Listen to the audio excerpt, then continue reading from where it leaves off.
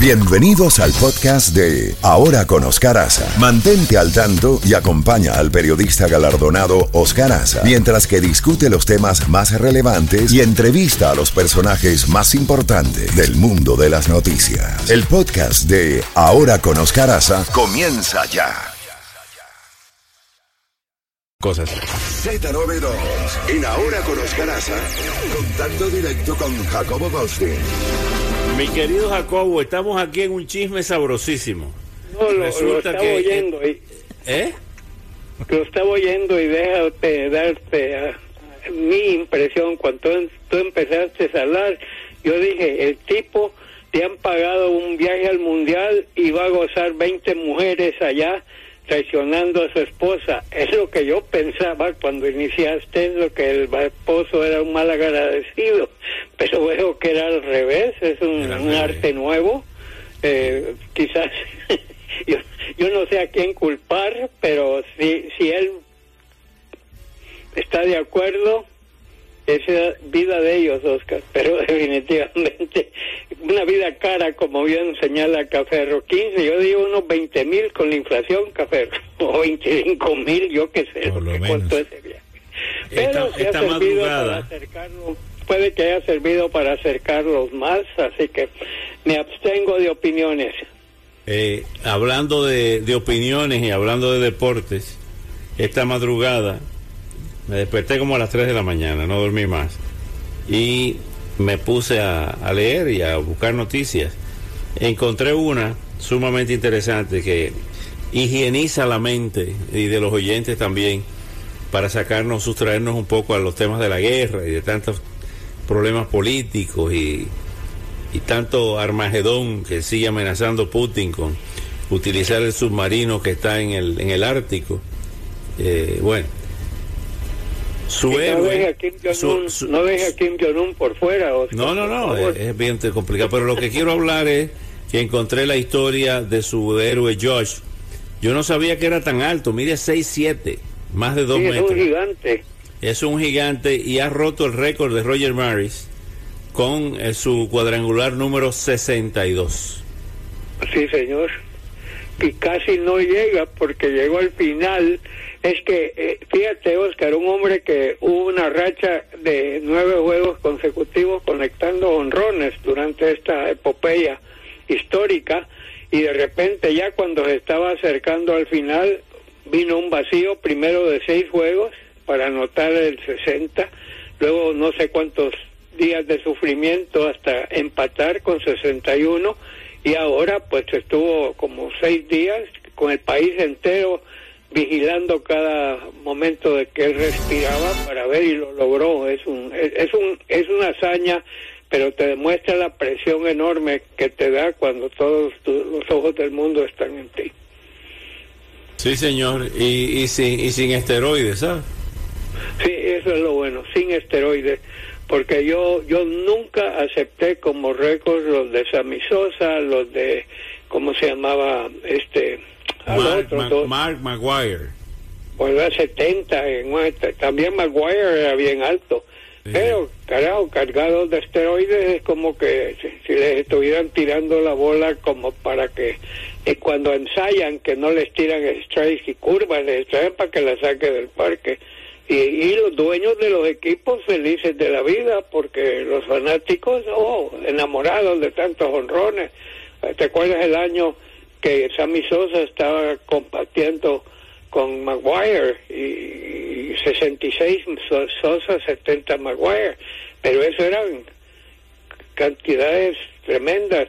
Mira, en 1939, no me acuerdo cuándo, había un jugador con los Tigres de Detroit, se llamaba Greenberg, llegó a 59 honrones, y en la última semana o le daban pases o le tiraban para pegarle porque no querían que un judío rompiera el récord de Babe Ruth, y eso es cierto. Estas han sido fechas sagradas. Primero Babe Ruth en el 27 con 59 con una bola muerta, o sea, la pelota estaba construida en una forma en que era más difícil meter un jonrón que después. Y ahora pues, pero para mí lo que ha hecho el juez, como le digo yo, Judge, definitivamente es una hazaña fantástica y cae bien en un momento en que teníamos que ver algo bueno y no estar pendiente de tanta guerra. Conocí en Santo Domingo al hijo de Hank Greenberg, ese Greenberg que tú mencionas. El hijo también fue jugador de béisbol y lo vi, no fue tan bueno como su padre, evidentemente, pero lo conocí en la Liga Invernal de República Dominicana, siendo muy niño, sí señor. Jacobo, hablando de noticias importantes, el alto representante de la Unión Europea para Asuntos Exteriores, Josep Borrell, acaba de alertar de que la guerra en Ucrania está entrando en una nueva fase peligrosa y un escenario temible, porque Rusia está retrocediendo en la contienda convencional, o sea, está perdiendo la guerra, y amenaza con usar armas nucleares. La guerra, dice textualmente, la guerra ha entrado en una nueva fase, una fase sin duda peligrosa, porque estamos ante un escenario temible, ante el que no tenemos que cerrar los ojos, dijo Borrell en una intervención ante el Pleno del Parlamento Europeo. El jefe de la diplomacia comunitaria afirmó que las noticias del campo de batalla son buenas para Ucrania, que está retomando la ofensiva. En cambio, advirtió de que ese escenario de una guerra convencional que envuelve a una potencia nuclear que en este momento está retrocediendo en el escenario convencional, pues amenaza con utilizar el arma nuclear. Petreus dijo el domingo que si lanzan las armas tácticas, la respuesta va a ser aplastante contra Rusia y el primer objetivo va a ser la flota del Mar Negro, que la van a destruir. ¿Qué te parece, Jacobo? No, estamos a un brinco. Te he comentado varias veces que en 1974 con Nixon había una preocupación enorme y que Nixon, el escándalo de Watergate, lo estaba sacando del poder y que él tomara una decisión que tenía que hacer algo dramático, porque en este país ha existido una costumbre que cuando el país está en crisis, todo el mundo se acuerpa al presidente y a la gente del gobierno, y había un pavor dentro del Pentágono de que Nixon, en una desesperación usara eso, pero tenían al general Alexander Haig como jefe del gabinete del gobierno y él estaba en contacto continuo con el Pentágono y habían llegado a un acuerdo que si él apretaba el botón, Haig le iba a avisar al Pentágono para que el Pentágono frenara eso, o sea, prácticamente, pero afortunadamente, y esto es lo más curioso del caso, fueron los mismos republicanos que mandaron a 3 senadores a la Casa Blanca, muy famosos, muy queridos, y le dijeron al presidente Nixon: señor presidente, venimos a decirle que mejor renuncie porque si no lo vamos a sacar a la fuerza. Barry Goldwater fue el encargado del mensaje, Barry Goldwater. Sí, y había otro también, sí, bueno, eran fuertes figuras del partido, y le dijeron a Nixon, y Nixon acató, y luego entró Gerald Ford. Así que, pero lo que estamos diciendo, estamos viendo una repetición de eso en estos momentos, pero a la inversa, ¿no? De parte, porque estaba viendo ahorita en mi computadora, Kirguistán es un país que fue parte de la Unión Soviética y ahora es el país más pobre de todos los 15 que se retiraron, y ahora está llena de estos jóvenes de edad militar que han huido para no ser llevados al ejército a pelear allá, y está lleno de rusos de todas las esferas sociales. Dicen que los precios de los hoteles, los precios de la comida, todo ha subido porque han llegado miles y miles de refugiados rusos. Hemos estado viendo los refugiados, ¿no? Por lo de Ucrania, los que fueron a dar a Polonia, los que fueron a dar a toda parte. Ahora es a la inversa, ahora es los rusos que están huyendo para no ser metidos a la fuerza del ejército, a una pelea que no quieren y que saben que prácticamente pasaporte a la muerte, porque han muerto una cantidad enorme de soldados rusos. Los tanques rusos están llenos, destruidos ahí en las carreteras, y el ejército ucraniano le ha dado clase a los rusos. Esa imagen que los rusos tienen un ejército poderosísimo, la acaban de tumbar los ucranianos. Y hace media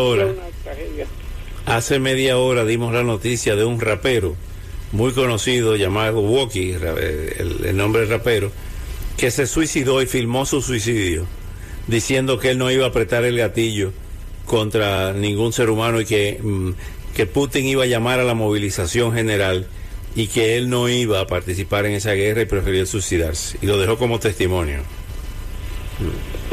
Esto ha sido una sacudida global.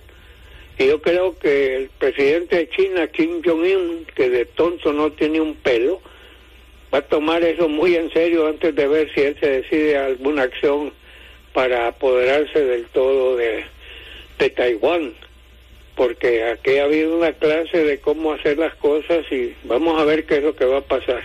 Mientras tanto, Oscar, hoy vienen aquí a Florida, ¿no? El presidente Biden y su esposa a ver todos estos daños y se va a ver con el gobernador. Esto va a ser algo que da gusto ver que dos adversarios políticos estén colaborando en una cosa que necesita ayuda, como dijo Biden. Yo soy presidente de todos Estados Unidos. A mí no me importa si son republicanos o demócratas, todos tenemos que estar unidos en esta pelea y vamos a ver qué va a pasar. You have cancer. Así es, Jacobo. Eso ha sido históricamente lo que siempre hablamos, que han sido los Estados Unidos, que en momentos en que esté en peligro la seguridad nacional, no hay divisiones entre republicanos y demócratas, sino norteamericanos, estadounidenses. Así es. Vamos a ver qué pasa, porque estamos a menos de 5 semanas de las elecciones de noviembre, de 8 de noviembre. Ahí vamos a ver qué va a pasar con las dos cámaras, quién va a tener la mayoría, y un montón de elecciones también que se van a llevar a cabo. Así que tenemos pasaporte para primera fila. No cabe duda que este ha sido un último, 12 meses increíblemente noticiosos. Sí, desgraciadamente más malos que buenas, pero hay que cubrir y hay que reportar lo que está pasando. Sí, señor. Cuídese el mapa genético, Jacobo. Tenemos que irnos ya, gatillo time. Una última pregunta rápidamente.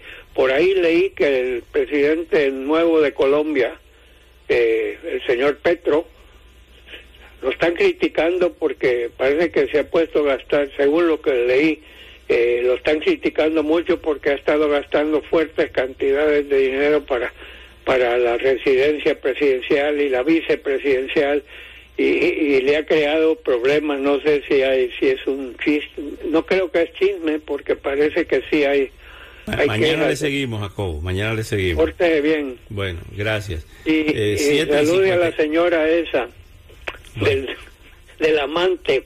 Bueno, está bueno. 7:57.